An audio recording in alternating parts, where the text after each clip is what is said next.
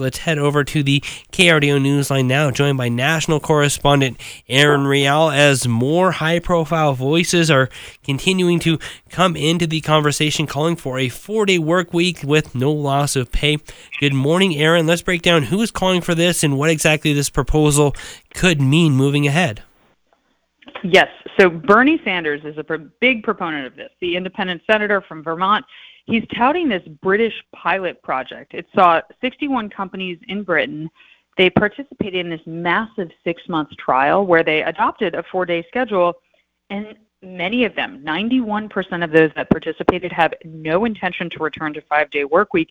And that's because they saw an increase in productivity, a boost in revenue, they saw more hiring, and a decrease in employee turnover. And not surprisingly, 71% of workers reported a decrease in burnout. They love this, and it seemed to work for the companies, which is why they're keeping it. Anything that we've been hearing about here in the U.S., where companies like Google are pressuring, and I believe there's another company not coming to my mind, but they're pressuring their workers to return to the office, not saying anything about reducing their number of days a week that they need to be working, and really demanding kind of that in-person, face-to-face contact. Yes, we are seeing a lot of people calling for that. Are they getting it? A little bit, but there are some employees who say they're going to leave. And what we know from the pandemic, we saw this time and time again through the studies, is that the productive people in the office are the productive people outside of the office. The lazy people at the office are lazy at home too. So what we know is that hiring good talent works across the board. If you can get the good people in the door, and this is a very big recruitment tool to do that, and then be hands-off, let them do what they need to do, you're going to get a good output. That's been shown time and time again. So this is a recruitment tool, and I don't know if you guys have this in Colorado Springs at all, but we've seen it here in New York City. I have a couple friends who work in several different industries that have something called Summer Fridays. It's all different sectors, not just one particular industry. But many companies offer either a half day every Friday in the summer or the full day off every other Friday. And I can't tell you how happy those people are when they get this and how jealous others are who don't have it. And listen, the companies wouldn't offer it if it hurt the bottom line. It doesn't. In fact, it boosts revenue, at least from this study in Britain.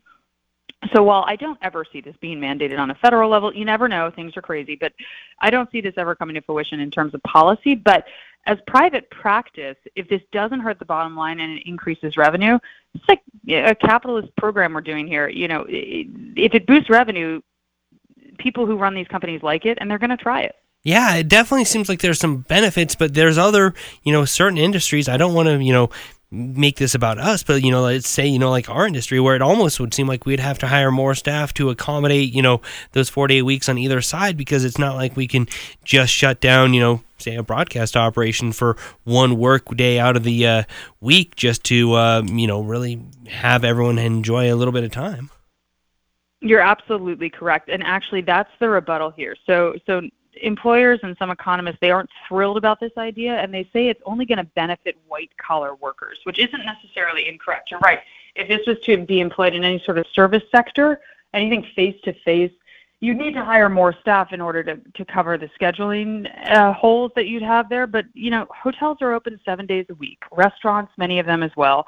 So if you want to offer your employees 4 days, you just need more of those employees in order to do it. Yeah, or stagger, which day off you get, because, it can't always be just one day. Maybe you just overlap some people and get the same benefits of having workers in place that way. Interesting concept and interesting push forward by some businesses. We'll keep monitoring it. Thank you very much, Elizabeth Aaron Real. Thank you. Thank you. Have a good day.